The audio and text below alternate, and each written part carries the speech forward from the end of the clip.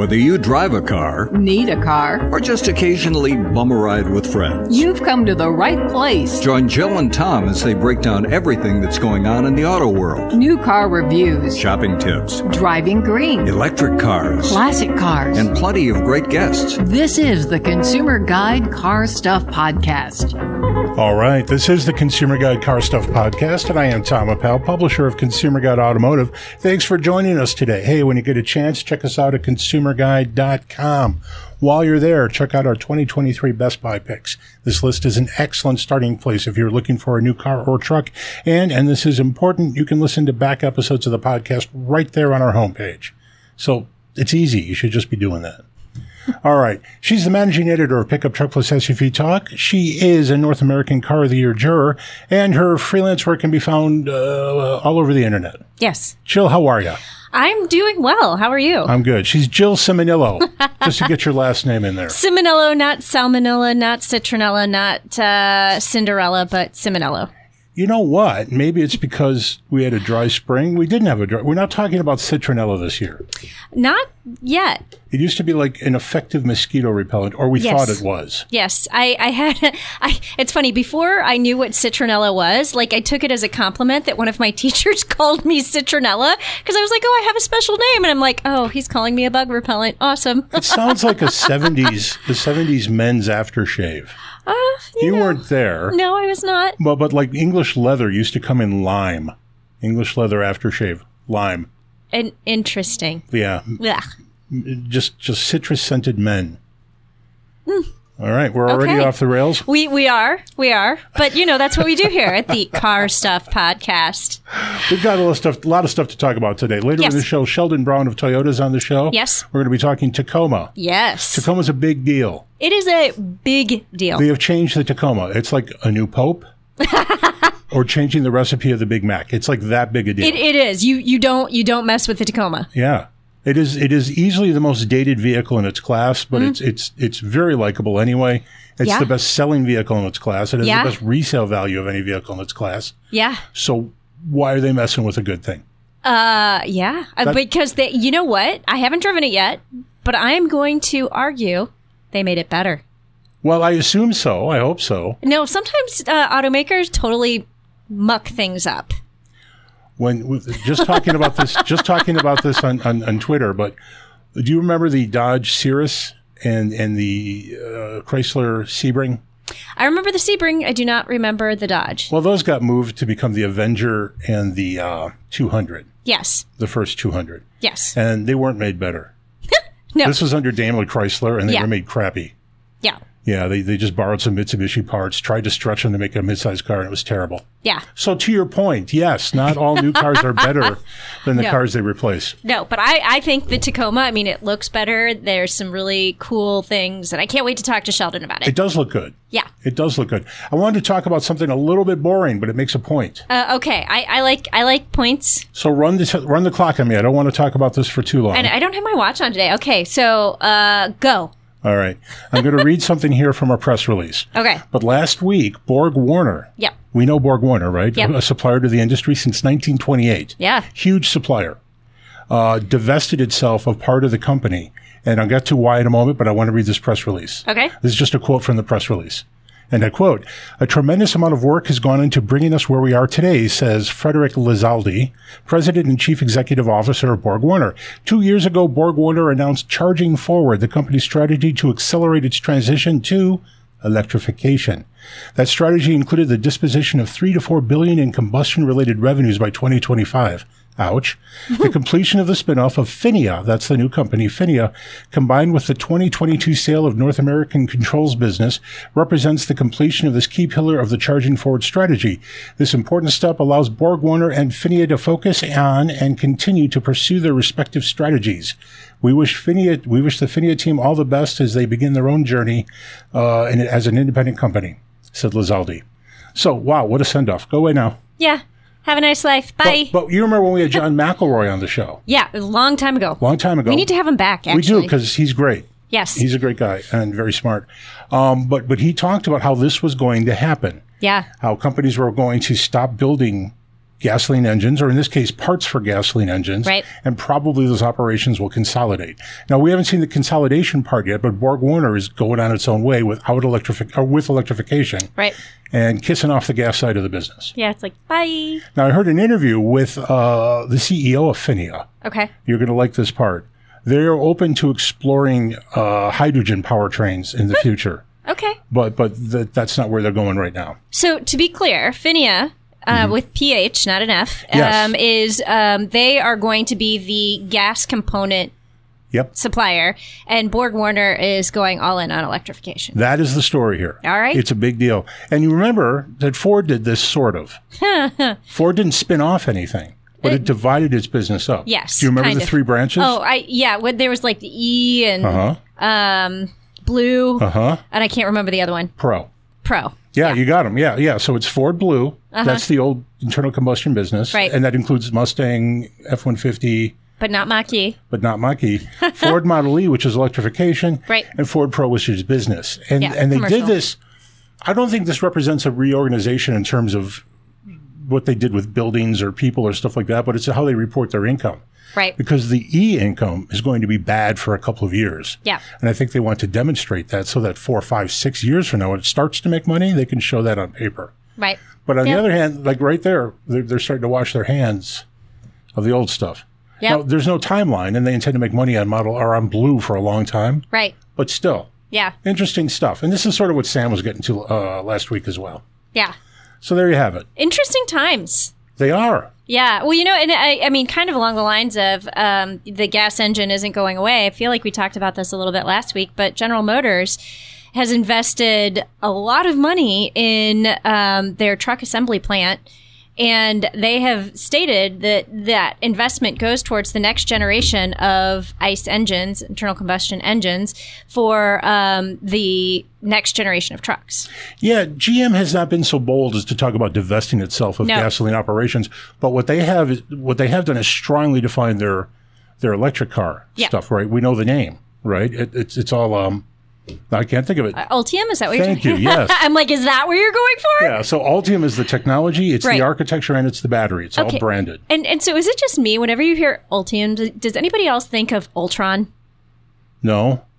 No, is the that Avengers. a Transformer? No, the Avengers. Oh, okay. Ultron. No, okay. I know nothing about that stuff.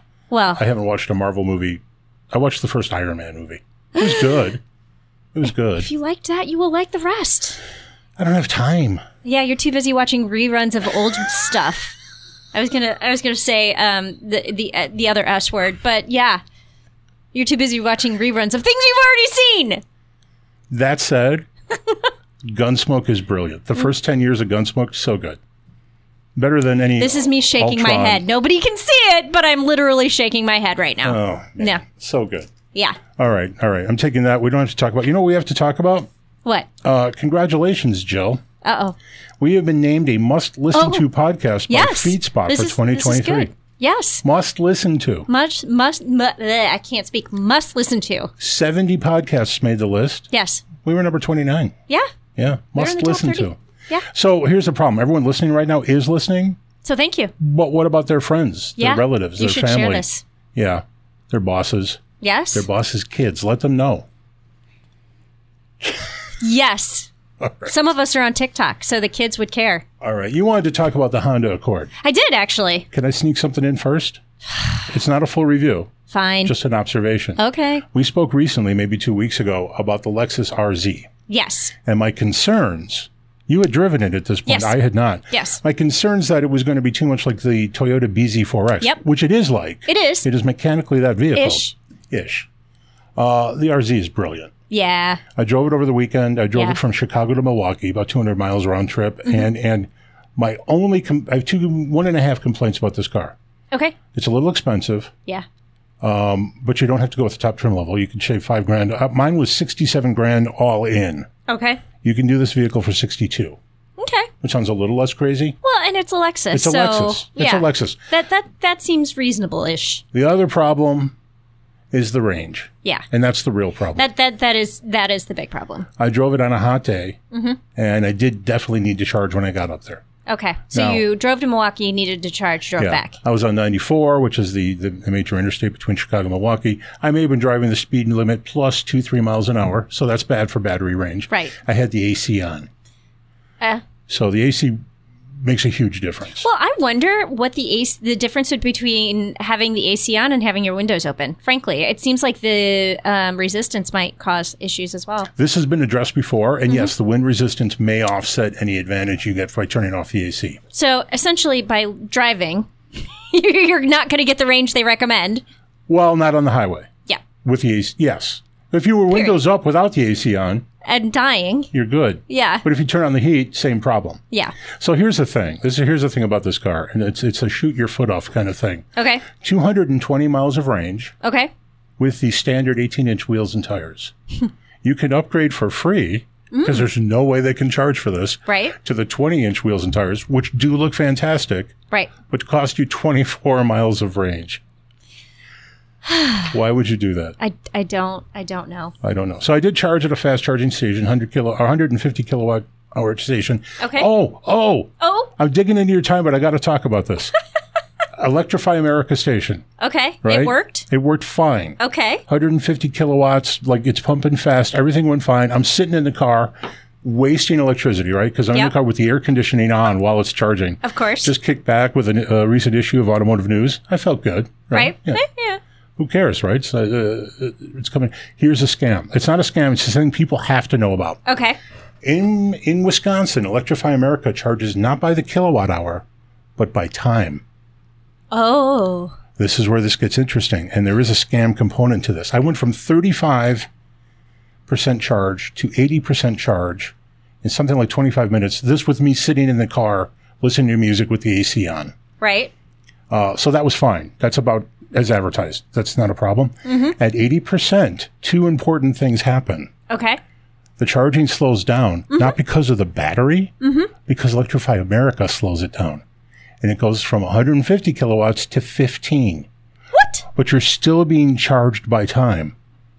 So there is no point to sticking around for a minute longer, right? So my full charge to 80% was $9.25.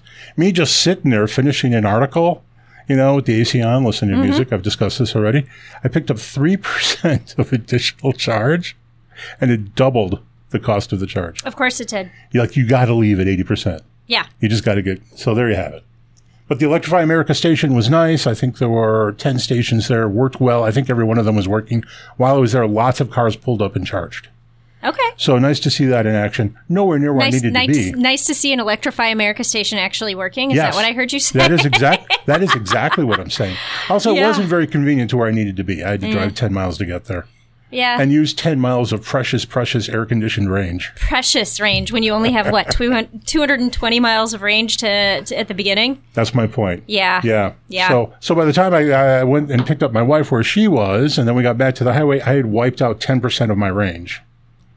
With the AC on and the music playing. Yeah. But still. Yeah, it was the music playing that really was the problem. But this Lexus, beautiful car. Nice interior. Unbelievably good on the highway. Lots of power. There's nothing here about this Lexus not to like but the range. Okay. Yes, I agree. All right. Honda Accord. What is that? One of the best-selling sedans in America. They have a redesigned vehicle for the 2023 model year, and I've driven it in Chicago, and then I recently took a road trip to Accord, not Accord, Accord. I believe they say or Accord. Accord. It's not Accord. New York. I know, right? I don't know what you're talking about. I'm going to spend a lot of time talking about the pronunciation of this town, but it's in New York, and I need to clarify. This was an actual Honda event. This was an actual Honda event. I'm trying to figure out why you're in New York. Yeah. Okay. To drive the Accord and Accord. Yep. And did they do that on purpose? Yeah, they did. Yeah. They totally did that on purpose. Some intern needs to be fired. No. It's actually kind of cool because they have a picture of, I think it was like the first Honda Accord in Accord, and they have like a whole brochure like centered around this. And so while we were in New York, we visited this town and we went to the museum. They have like a little historical museum, and it's like in an old house, and they had very proudly displayed the picture of the Honda Accord in front of the Accord general store. It was pretty cool, actually. This is a town that needs something horrible to happen in it so they can focus on something else. Funny you should say that. Apparently, there was somebody who a flood tornado. Was I don't even know the whole story, but right next to the museum, something happened, and so the neighbor was really ticked off about it and had a sign posted in the yard for the museum that said somebody was murdered here. Oh, there you go. So there you go. So there's something else to talk about. Now there's something else to talk about. But I mean, bad about the murder, but interesting. I don't think the person actually died. Oh. But it was like a family dispute. The person was ticked off, but at any rate, I'm really not. I'm digressing. I'm not talking about the car. So the car. We may not be a must-listen-to podcast in half an hour. No, we are. The Honda Accord. I really liked this vehicle, and we had the hybrid version, and it is. And it's funny because when I posted pictures of it on TikTok and Instagram, people are just like, "No, I don't like it. I don't like it. I don't like it." I like the way it looks. And the, it had like the one of the versions I had a blacked out grill package on it. And it just, I think it looked really nice. And I really, really like the Honda hybrid powertrain. Yeah. And I know everybody is all like gung-ho Toyota hybrid powertrain, which it's quite nice. But and I did not drive the Accord in the Camry back to back, but I have driven the CR-V and the RAV4 hybrids back to back, and I like the CR-V hybrid powertrain better. So I really like the hybrid powertrain on the Accord. And that's fine, and that's saying a lot because the Honda or the Toyota system is excellent. Yes. Yeah, and anyone who's driven that particular Toyota drivetrain in the Lexus ES, is that called 250H? Whatever that's called. 250, I think it's ES 250H, whatever. It's spectacularly smooth in that application. Yeah. So you're just saying it's even better than that. Yeah. I would say it's on par with, if not better than. And I really enjoyed it, and it's comfortable. And I had one version with like the leather seats, one version with cloth seats. Cloth seats are really nice and attractive. I actually like cloth seats in a vehicle these days because that Lexus RZ. Summer. It's like a vegan interior. I like vegan interiors. Yeah, interesting. But no, I liked it. I thoroughly enjoyed it. I enjoyed the touchscreen, the wireless Apple CarPlay and Android Auto, the way it drives, just like it was really peppy and comfortable. Like this is a great road trip car. Yeah, no, I just drove the same car. Actually, I drove a hybrid sport. Yeah. Which is the cheapest way to get into the hybrid. And it was the red one? Yep. With you had the one I had in Chicago with the blacked out badging and Yeah, about $33,000. Yeah. And hell of a nice car. And things you didn't mention, exceptional room for 4 adults. Yes. Unbelievably roomy, big trunk, great ride and handling, quiet. But I got to get back to the ride and handling. This is a really sporty car, and for a hybrid drivetrain, there's power available right away. This is preferable to the base 1.5 turbo. Yeah, forget that. Just step up. It's only a couple of grand. Yeah, get the hybrid. Get the hybrid, and you get your money back probably at resale time anyway. Yeah. I cannot say enough good things. I will have a full first spin review that you will be posting on the website coming soon. News to me. Woo! No, that's good. You know why that's great? Because if you write a review of it for me, I can have fun with my time and do something like a 5 cool things. Yes. So there you go. All right. Yep. All right, we should take a break. When we come back, we talk to Sheldon Brown of Toyota about the all-new Tacoma. Yes. All right, stick around. Questions or comments? Drop us a line at carstuff@consumerguide.com. That's carstuff@consumerguide.com. Welcome back to the Car Stuff Podcast. All right, we're back. This is the Consumer Guide Car Stuff Podcast, and I am Tom Appel here with Jill Simonillo. Hey, Jill. Hello. Jill, you just declined to eat an entire apple fritter. It's bigger than my face. Which... Is your face that big? That seems like fritter size. It's big. If I had to describe your face, I might describe it as fritter sized.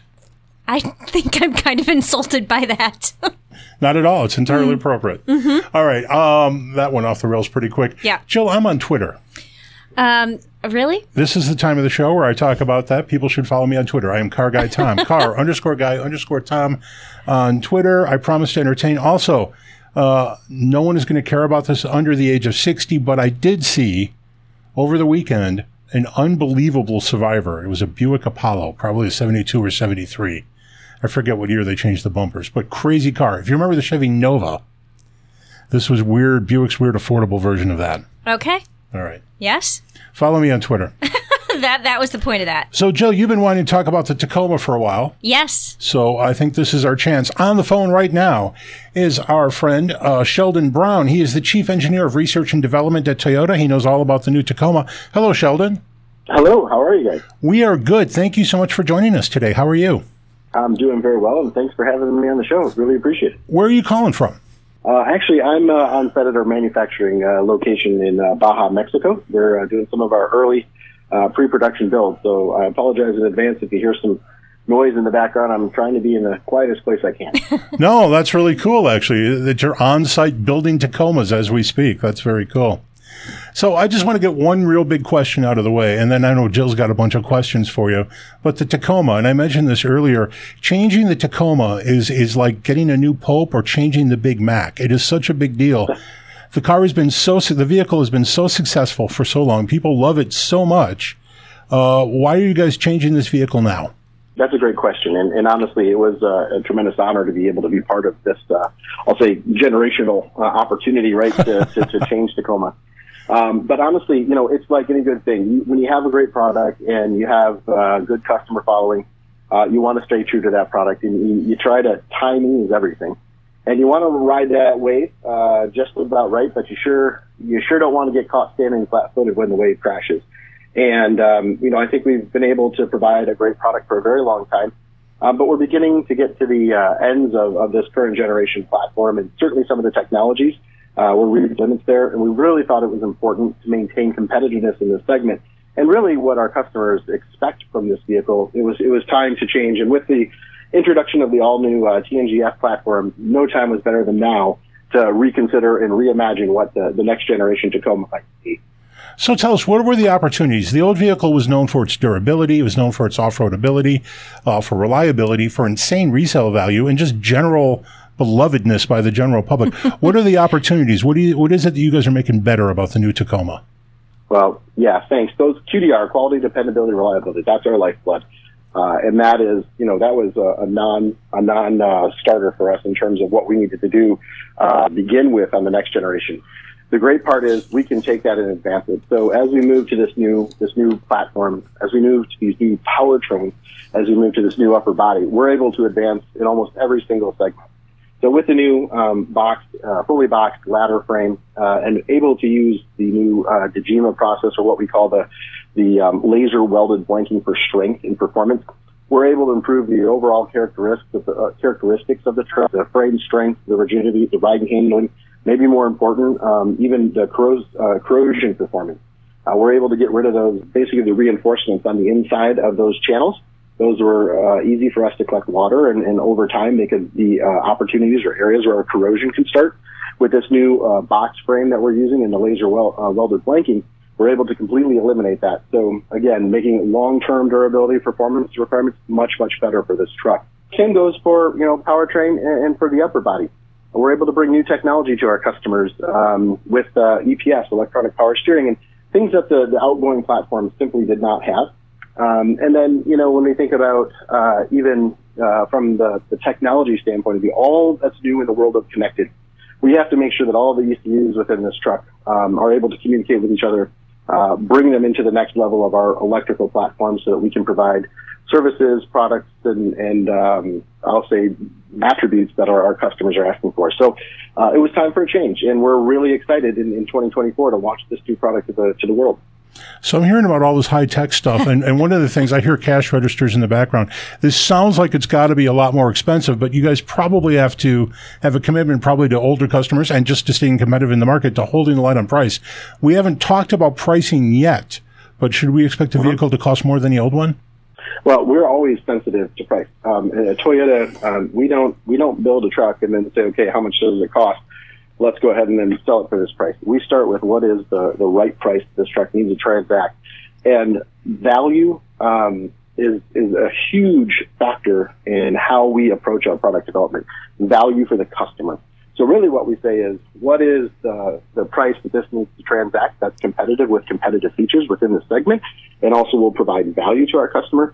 And then it's our job as the engineering team then to work on the cost reduction opportunity so that we can deliver that product in a way that is meaningful to our customer, provides value to our customer, and of course, retains its affordability as well as, its resale component. So all of that goes into the equation, and specifically in the compact segment, we're very, very sensitive to the price sensitivity that we see. And so we really wanted to make sure that we have something that was really important for us was a value at an entry-level product, as well as a competitive product in sort of the core area that we over-index in right now, like in the TRD segment.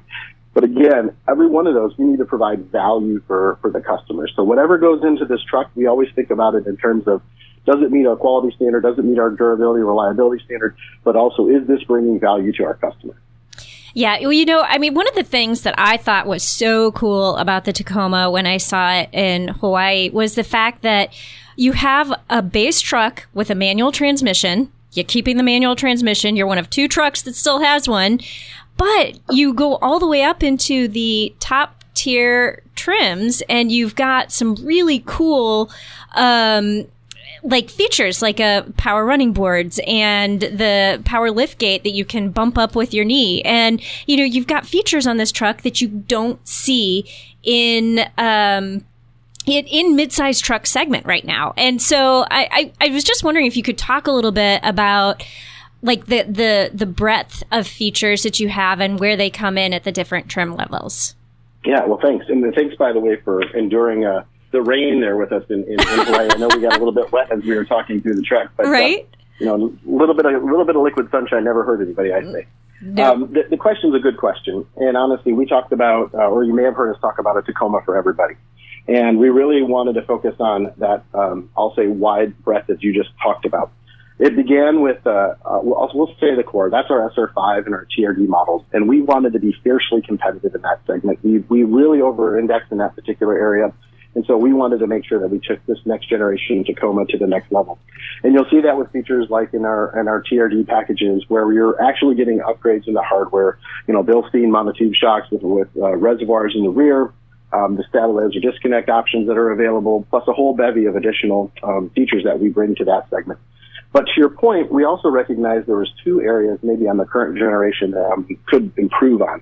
The first was an entry, and I had a number of people, talk to me and simply say, hey, look, I'm looking for a basic truck. I just need a truck to do what a truck does, drive me. I use it for work. I use it for getting to and from, and I don't necessarily need all the bells and whistles. So on the entry level, on the SR trim, as you discussed, we really focused on making sure that we took as much of the cost out so that we could pass that on in terms of an entry level price point for our customers. And that meant being really creative and sort of, I'll say, going against the grain a little bit in proposing to add the leaf suspension, for example, to the new Aspen platform. That was not previously available, but that helped us to drive down costs, provide value, and still make sure that we were that particular customer. Then on the high end, I think you talked a little bit about the limited. That was another area where we said, we had some folks that come up and said, we're looking for a compact truck that provides the luxuries and amenities that we might see in the full-size segment, but I want it to fit in my garage. So we believe that there is a market for that. Now, it might not be a large market, but we wanted to make sure that we covered that entire expanse. So that was kind of our concept moving in. I love it. I was super impressed with the trucks you had on display. So you had 4 different trims. You had I think it was the TRD Sport, and that was the one that had the manual. Then you had the TRD, and then you had the Limited. But what I really want to dig into is the Trail Hunter. Because we haven't seen that before with Toyota or the Tacoma. And so I want you to talk about what that is. Absolutely. Sure. So we were looking at Trail Hunter. Actually, Trail Hunter sort of came out of, in our concept phase, we were looking at this sort of new, in maybe 2017, we were starting to see this overlanding type outdoor adventure activity that was becoming more and more popular.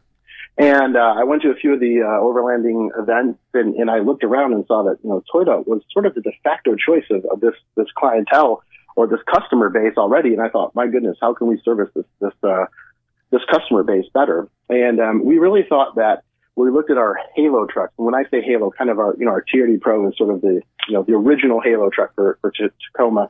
But as we're continuing to develop these sort of high performance trucks, we're asking the TRD Pro to kind of become a jack of all trades.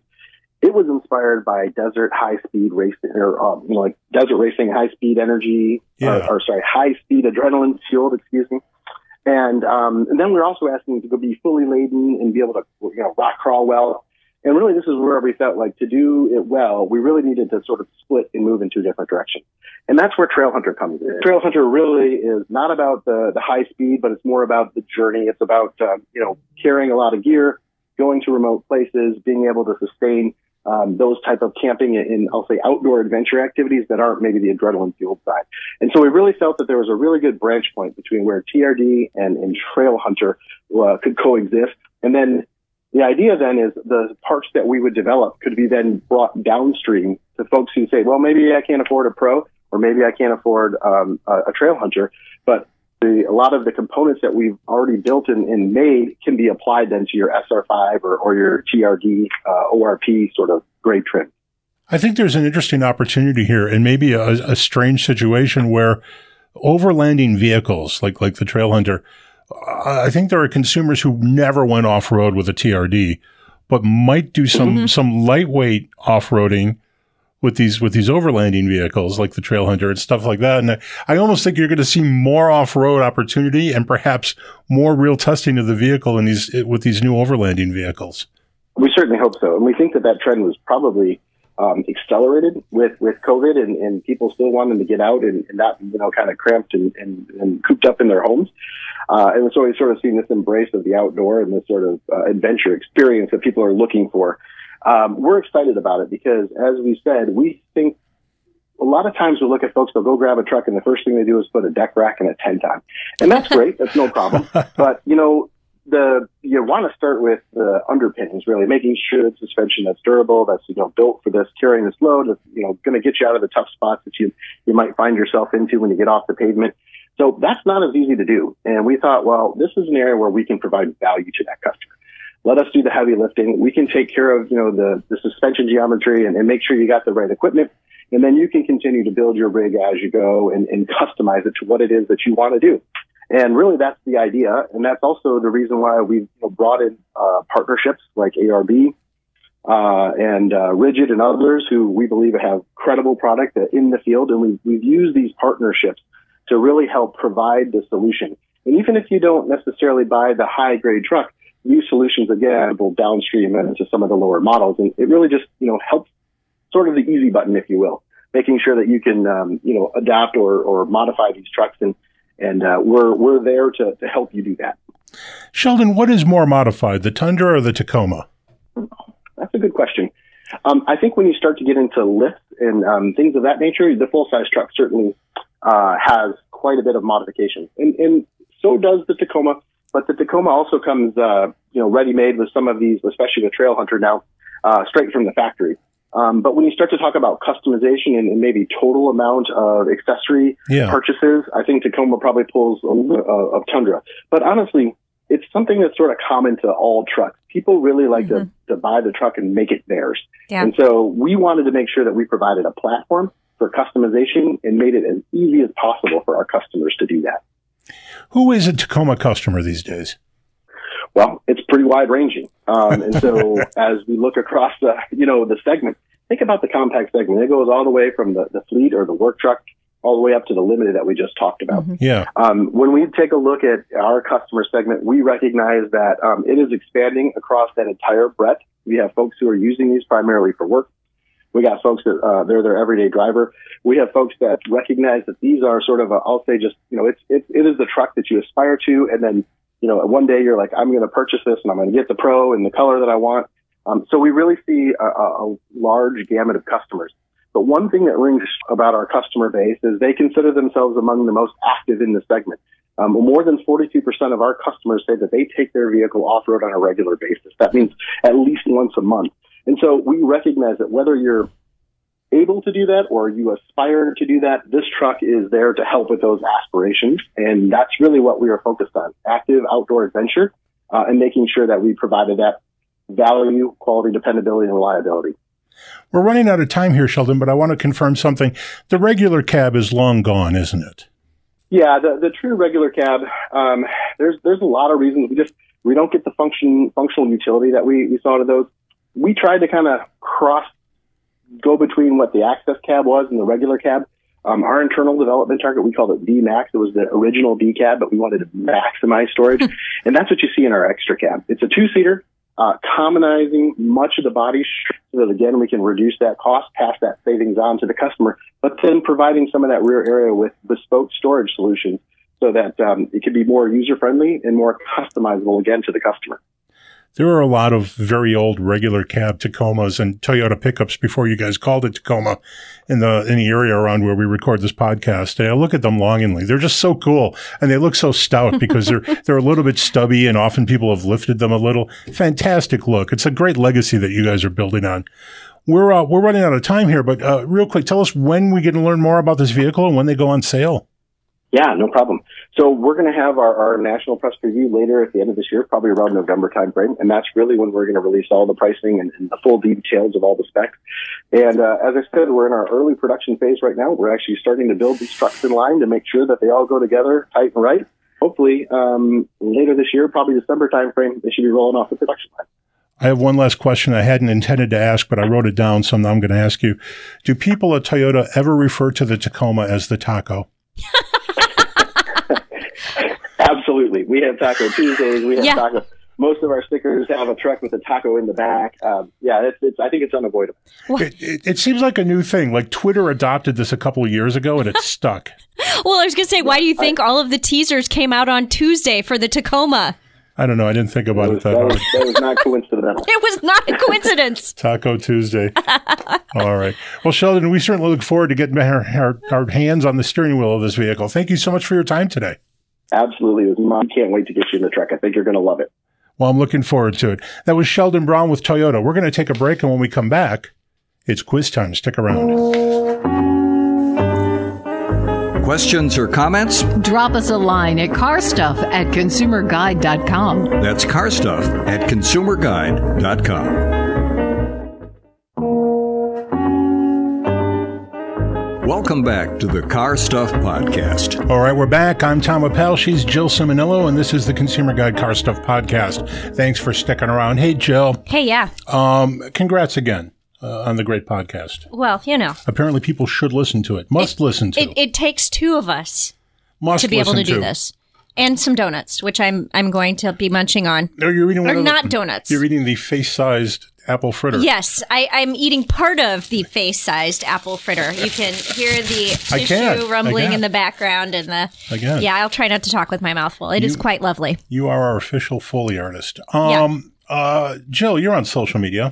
I am. Do we have to talk about Thread? Because I don't care. We do, in fact, have to talk about Threads. Oh, God. Threads, plural. Threads, plural. Oh, God. Because you have threads of conversation. Can I tell you something about Threads before you go on? Sure. Patrick Olson, our guest 2 weeks ago, texted me over the weekend to let me know he went to Threads. Mm-hmm. And his very first thread post was? Us? Fewer. Patrick is an old school newspaper editor and a hardcore copy editor, like old school. And he gets really mad about people confusing fewer and less. And it was like his thing on Twitter. Before he left Twitter for different reasons, he was all about fewer and less. Don't even get me started on over and like more than and less than and... Here's the thing about that. If you're going to give a range at the end, don't say something specific at the beginning. Like things like up to, about, like don't do that. No. It should be a number. No. There's no random vagueness at the end if you're saying up to. No, but it should be a cap. But my problem is you jump over a fence. You have more than 350,000 whatever. I'm probably not as careful about that as I should be, but yes, exactly. That is my personal pet peeve. Yeah. Okay. Less sand, fewer grains of sand. Okay, we're done. Okay, so Threads.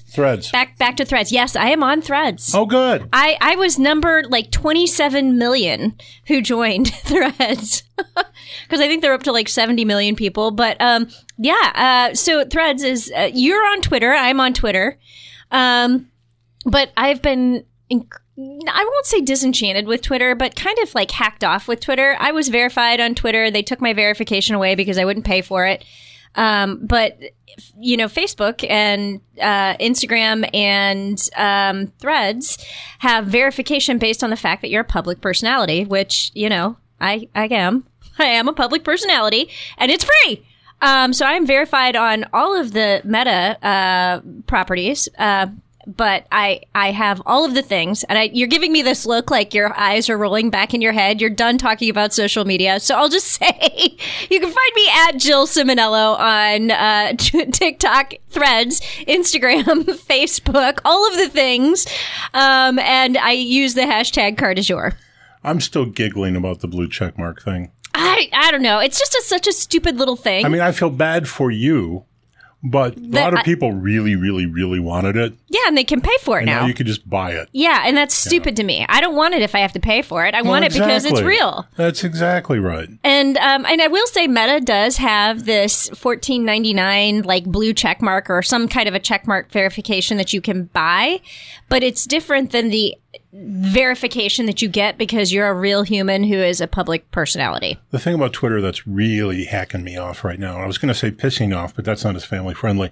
So you just said pissing off anyway. Yeah, but that was quoting me. So Got it. Okay. Is the fact that now because I'm into cars, they just show me car stuff, not by anyone I follow. Like who? I don't care. So the one I follow people because I only follow like 300 people. Yeah. Because their content is good. Because you want to follow those people. So the one thing that I really like about Twitter, and I think Threads will follow, but they're not there yet. They literally just launched on Thursday, but I create lists for people that I follow. And then that way, so like I have a list for all the North American Car of the Year jurors so that I can follow them and see what they're writing about, and I can retweet them and comment on their stuff. I have, actually have a list and it's called People I Care About. And you are in fact on that list. Oh, well, that's nice. Because I care about you. Yeah. But then I have like a news list. I have an automotive list. I have a list for automotive PR people. But that's what I liked about Twitter is the fact that you can create lists and then you can follow other people's lists if they're public. Not all of my lists are public. And then you get the content that you want. So you can really drill into the people and the content you want to follow on Twitter, and Threads isn't there yet. The only people on my I Care About list are Emma Thompson and Keith Richards. I should be there too. I'm just saying. I'll think about it. Yeah. I car spot her occasionally. You're asking me to expand the list by 50%. Just like a third. It's not quite 50%, right? All right. We have babbled a lot about Threads and stuff, and now the quiz. We should probably go on to that. It's time sensitive now. The quiz. Are you ready? I will not stall. Sexiest title ever for a quiz. Are you ready? Okay. Random corporate facts. That is not sexy. That's very random is what it is, but go for it. Jill, are you ready? I'm going to continue eating while... Yeah. These are random corporate facts. Jill, where is Stellantis headquartered? Stellantis, of course, is the merger of so many companies, but Fiat Chrysler with PSA, just a lot of stuff. It was busy. Where are they headquartered? Detroit, Paris, London, or Amsterdam? Well, their North American headquarters is in Detroit, but that's not what you're asking, is it? It's not what I'm asking. So what were the other two? Detroit, Paris, London, Amsterdam. I'm going to say Paris. Amsterdam. Dang. Yeah. Jill, you have no points. I'm going to write your name here, but I'm not putting any points beneath it. Yeah, that's your favorite thing. No points for me. Jill, you have no points. Jill, of what group is Lotus now a part? Lotus, the legendary sports car manufacturer and engineering firm that doesn't currently sell anything street legal in the U.S. Right. But they're going to make an SUV because we're all... Because everybody has one. Yeah, we believe that's going to happen. Right. Lotus is now a part of, is it Geely, Tata, Stellantis, or American Motors? This story is not even sounding familiar to me.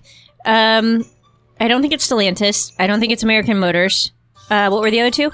Tata. Or Geely. Indian Industrial Group Tata or Chinese Industrial Group Geely. Is it Geely or Geely? I thought it was Geely. I keep getting it wrong, and I can't fix it. Whatever is in my head that gets, I can't fix it. So if you're listening out there, you need to email the Car Stuff Podcast. Is it Tom at? No, what is the email? Definitely not the Tom at. It's carstuff@consumerguide.com. Okay, you need to email us with the proper pronunciation if you know what that is. All right, I told you I wasn't going to stall, and I'm totally stalling. So is it Geely, or Tata? Yep.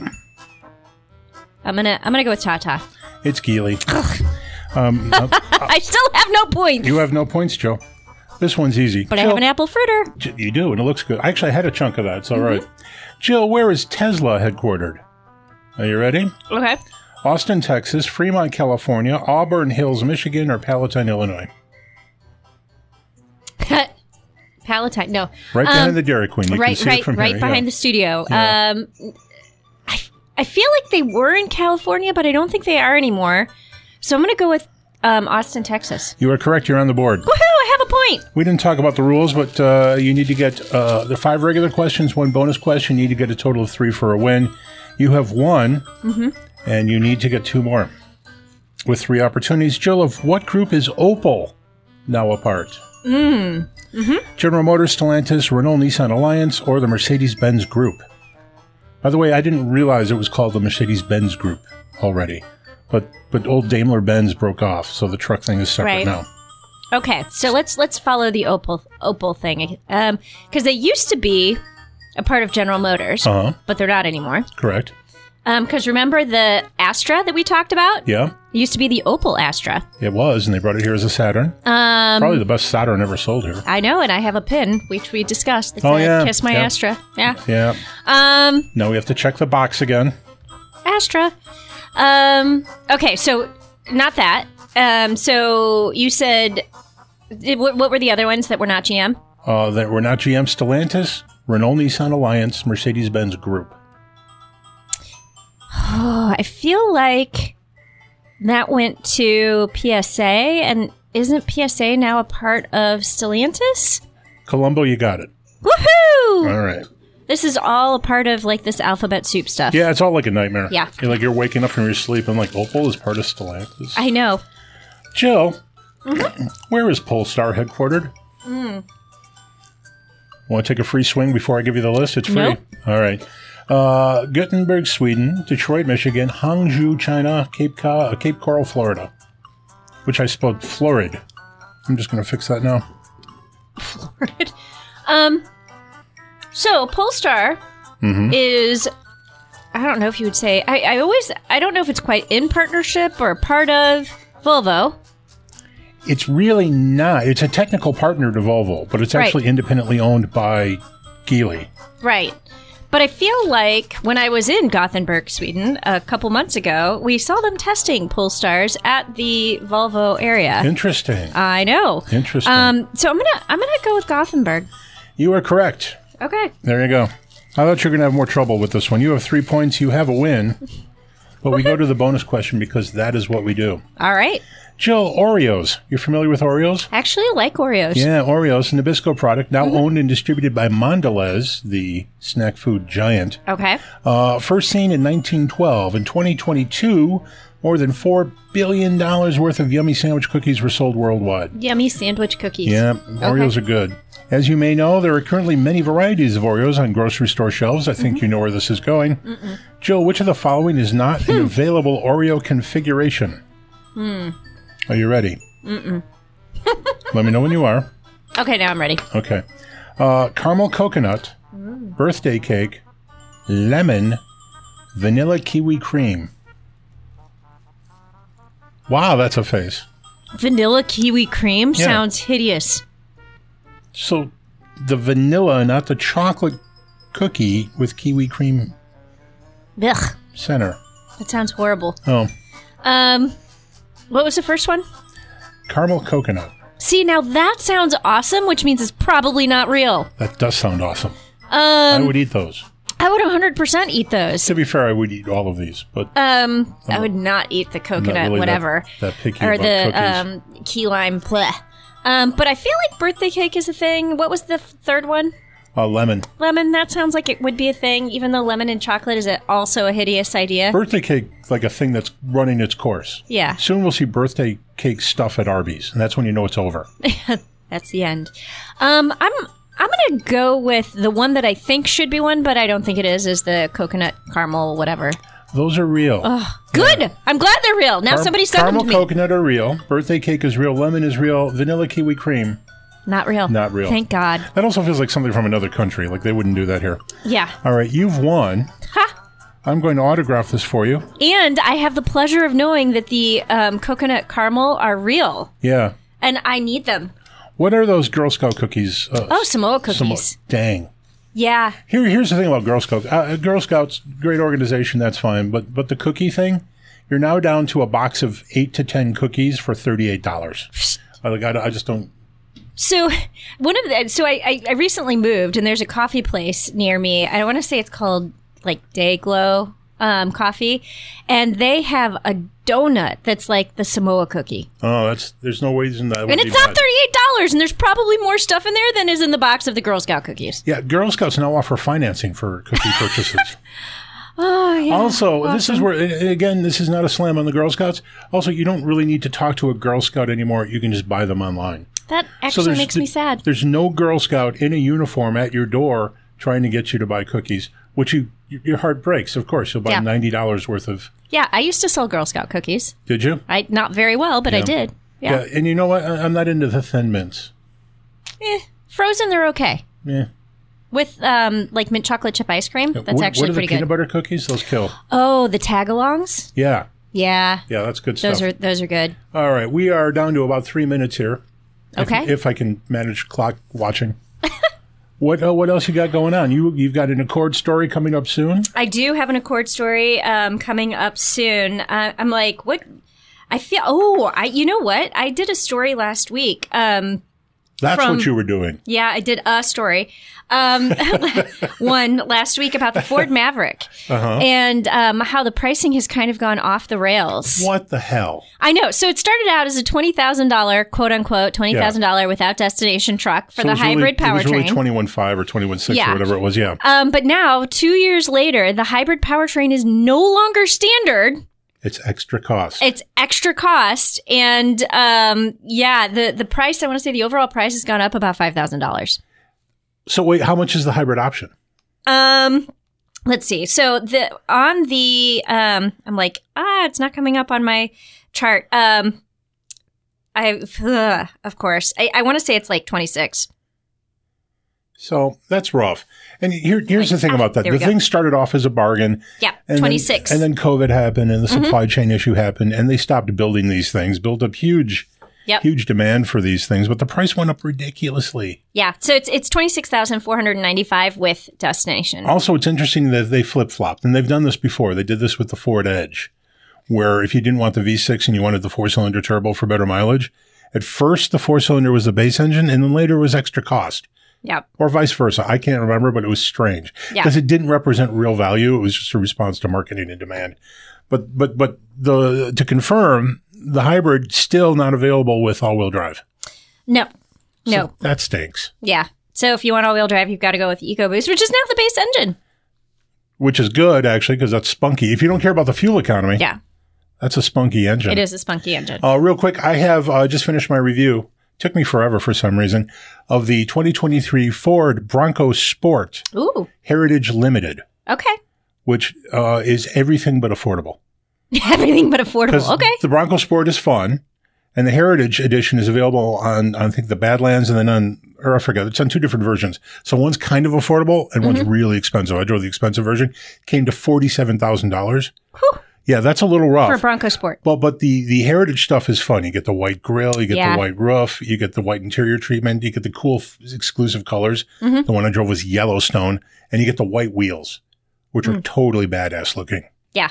So I don't think anyone cares about the Bronco that came out in 1966 in terms of what this is a heritage resemblance of, but it still looks good. Yes.